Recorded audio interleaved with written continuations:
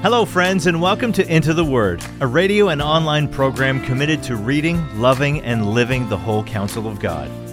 Lord willing, our intention is to go verse by verse and chapter by chapter through the entire Bible.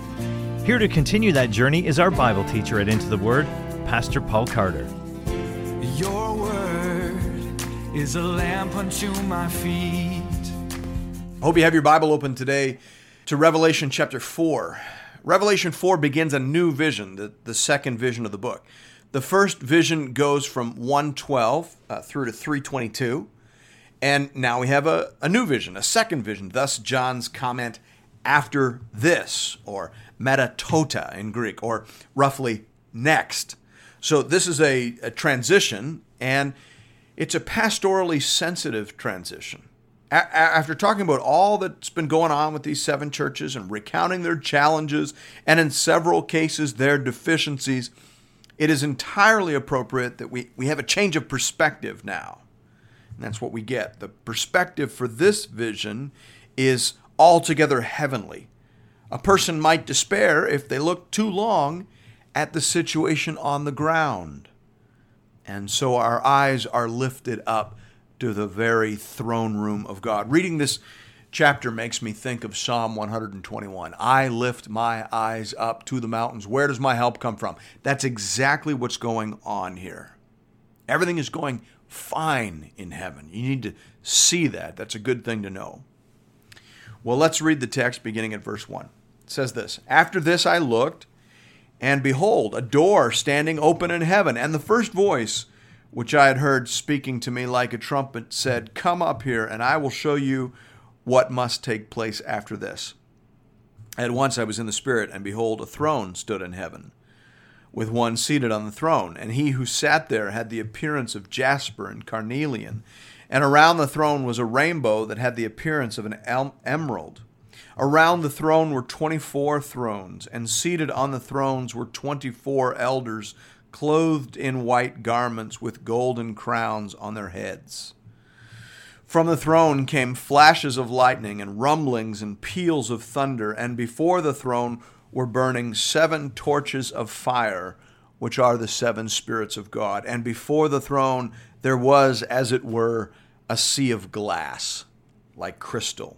Those are verses 1 to 6. Now, everything about that unit of text is intended to communicate transcendence and majesty, right? It's saying God is large and in charge. He is surrounded by people, right? In this case, the 24 elders representing the people of God, Old Testament and New.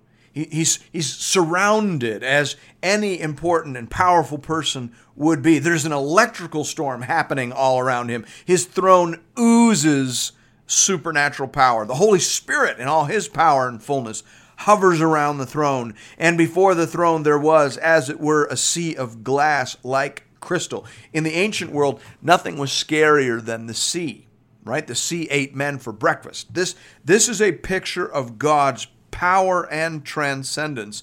To borrow a phrase from Boromir, clearly one does not simply walk into the throne room of God, right? That's what's going on. John has been brought into a place of otherworldly power. That's the point. And yet, look at the next verses. Verse 6, it says, "And around the throne, on each side of the throne, are 4 living creatures full of eyes in front and behind." Now, on the one hand, that clearly adds to the sense of majesty and dominion, right? Again, God has people. He's got minions and servants and powerful attendants. So God looks even more transcendent and inaccessible. He looks even more removed, you might even say. And yet, on the other hand, you have all these eyes in front and behind. That is clearly a symbol for omniscience. So God sees and God knows everything that is happening on the earth. He's very well informed. He knows everything. Well then, if that's true, this might actually be very good news indeed. If this powerful, majestic, sovereign God knows about all our troubles and keeps well informed as to our situation, then there is every reason to be optimistic, no matter what's going on. That's the emotional direction of this second vision. Now, verse 7 and following describes these creatures now in further detail. It says, the first living creature was like a lion, second living creature like an ox, the third living creature with the face of a man, and the fourth living creature like an eagle in flight. Now, I've already mentioned that Revelation is like an art gallery filled with paintings that have been painted in colors borrowed from Old Testament canvases. So it is here. This picture is clearly working with colors borrowed from Ezekiel chapter 1, verses 4 to 14. Let me read that to you. As I looked, behold, a stormy wind came out of the north, and a great cloud with brightness around it, and fire flashing forth continually. And in the midst of the fire, as it were, gleaming metal. And from the midst of it came the likeness of four living creatures. Are you seeing the similarities here? And this was their appearance. They had a human likeness, but each had four faces. Each of them had four wings. Their legs were straight. The soles of their feet were like the sole of a calf's foot. They sparkled like burnished bronze. Under their wings, on their four sides, they had human hands. And the four had their faces and their wings thus. Their wings touched one another. Each one of them went straight forward without turning as they went. As for the likeness of their faces, each had a human face. The four had the face of a lion on the right side. The four had the face of an ox on the left side. And the four had the face of an eagle. Such were their faces. And their wings were spread out above. Each creature had two wings. Each of them touched the wing of the other, while two covered their bodies. And each went straight forward. Wherever the Spirit would go, they went, without turning as they went. As for the likeness of the living creatures, their appearance was like burning coals of fire, like the appearance of torches moving to and fro among the creatures. And the fire was bright, and out of the fire went forth lightning, and the living creatures darted to and fro like the appearance of a flash of lightning. So a lot of that imagery, a lot of that similarity is being gathered into this passage here. In both passages, the symbolism intends to communicate that the throne of God is established, as it were, upon active principles. You see, they're going here and there. Active principles of majesty, strength, intelligence, and providential care. That's the meaning of the four different appearances that are mentioned. The lion, of course, was a symbol of majesty. The lion is the king of the beasts. The ox was a symbol of strength, sort of like the modern-day tractor or forklift. The man is a symbol of intelligence. Human beings are capable of doing many stupid things, but there is no denying their essential intelligence compared to other created things. And the eagle is a symbol of fatherly care. There's a species of eagles that teaches the young eaglets to fly in a most unusual way. The mother pushes the little ones out of the nest, and they flap about quite dramatically, obviously. And then after they've had a bit of a go, Dad swoops in and bears them up for another go. Do you remember that? It's mentioned in the Bible with reference to God in a couple of different places. Exodus 19, for example, says, "You yourselves have seen what I did to the Egyptians and how I bore you on eagle's wings and brought you to myself." Or Deuteronomy 32:11, which says that God is like an eagle that stirs up its nest, that flutters over its young, spreading out its wings, catching them, bearing them on its pinions. Isn't that marvelous? So God's throne rests upon principles of majesty, strength, intelligence, and providential care. That's so wonderful. That's so helpful. That's so pastoral, you might even say. Without that last bit, God would be entirely fearsome, wouldn't he? But here we see that all of that sovereignty, all of that omniscience, all of his intellect and intelligence is targeted towards, is focused on our growth, our development, our safety, and our providential care. That changes everything, and that is exactly the vision that these churches needed to hear now after the message of the first three chapters. So these are coming in a prophetic but also a pastoral sequence. Isn't that neat? All right, let's jump back into the text at verse 8. "And the four living creatures, each of them had 6 wings, are full of eyes all around and within. and day and night they never cease to say, Holy, holy, holy is the Lord God Almighty, who was and is to come. The four living creatures, the most exalted creatures in the heavens, who see everything and know everything that is happening on the earth, they never cease to say, Holy, holy, holy is the Lord God Almighty, who was and is to come. These creatures, who are closer to God than anyone else, they say that He is holy, holy, holy. They don't say that He is wise, wise, wise, or gentle, gentle, gentle, or loving, loving, loving, although all that's true. They say He is holy, holy, holy. In that sense, the word holy becomes almost a synonym for God. He who is, and He has always been and will always be who He is.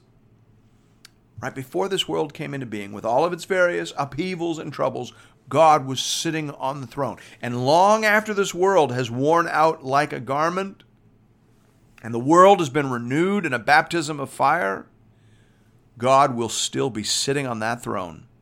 He is who He is, and He has it under control. Again, it's a very helpful perspective. Text goes on to say, verse 9, And whenever the living creatures give glory and honor and thanks to Him who is seated on the throne, who lives forever and ever, the 24 elders fall down before Him who is seated on the throne and worship Him who lives forever and ever. They cast their crowns before the throne, saying, Worthy are you, our Lord and God, to receive glory and honor and power, for you created all things, and by your will they existed and were created. Verses 9 to 11 to end the chapter. The first reason, the fundamental reason that God is worthy of worship is that He created all things, and by His will they exist and were created. That's it. That's the fundamental issue. Either this is God's world and He makes the rules and is deserving of center place, or this world is a giant accident and we are the highest and most evolved creatures in it, and we make the rules and we occupy the center place. Those are the options. And guess which option sinful people prefer to believe in? Option 2, right? Paul says that in Romans chapter 1. He says, For the wrath of God is revealed from heaven against all ungodliness and unrighteousness of men, who by their unrighteousness suppress, that's the key word, suppress the truth. For what can be known about God is plain to them, because God has shown it to them. For His invisible attributes, namely His eternal power and divine nature, have been clearly perceived ever since the creation of the world in the things that have been made. So they are without excuse. For although they knew God, they did not honor Him as God or give thanks to Him, but they became futile in their thinking, and their foolish hearts were darkened. Do you see that? Paul says that the reason that God's wrath is being revealed on the earth is that people have suppressed the truth they know about God in order to believe and act as though they were gods unto themselves. See, it isn't that they didn't know the truth. It is that they didn't want to deal with the truth. Seeing God on the throne has consequences. And so mankind intentionally looks away. So they are without excuse.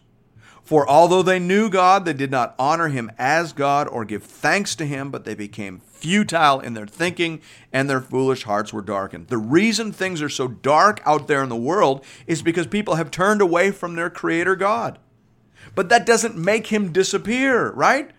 You know, humanity is like a 2-year-old child. A 2-year-old child thinks that by covering their own eyes, you disappear.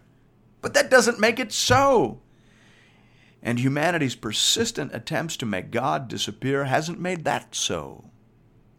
He's still on the throne. He is still large and in charge, and He reigns. He reigns. His people need to know that His purposes will be accomplished, and they will, this vision says. Thanks be to God. And thank you, friends, for listening to another episode of Into the Word.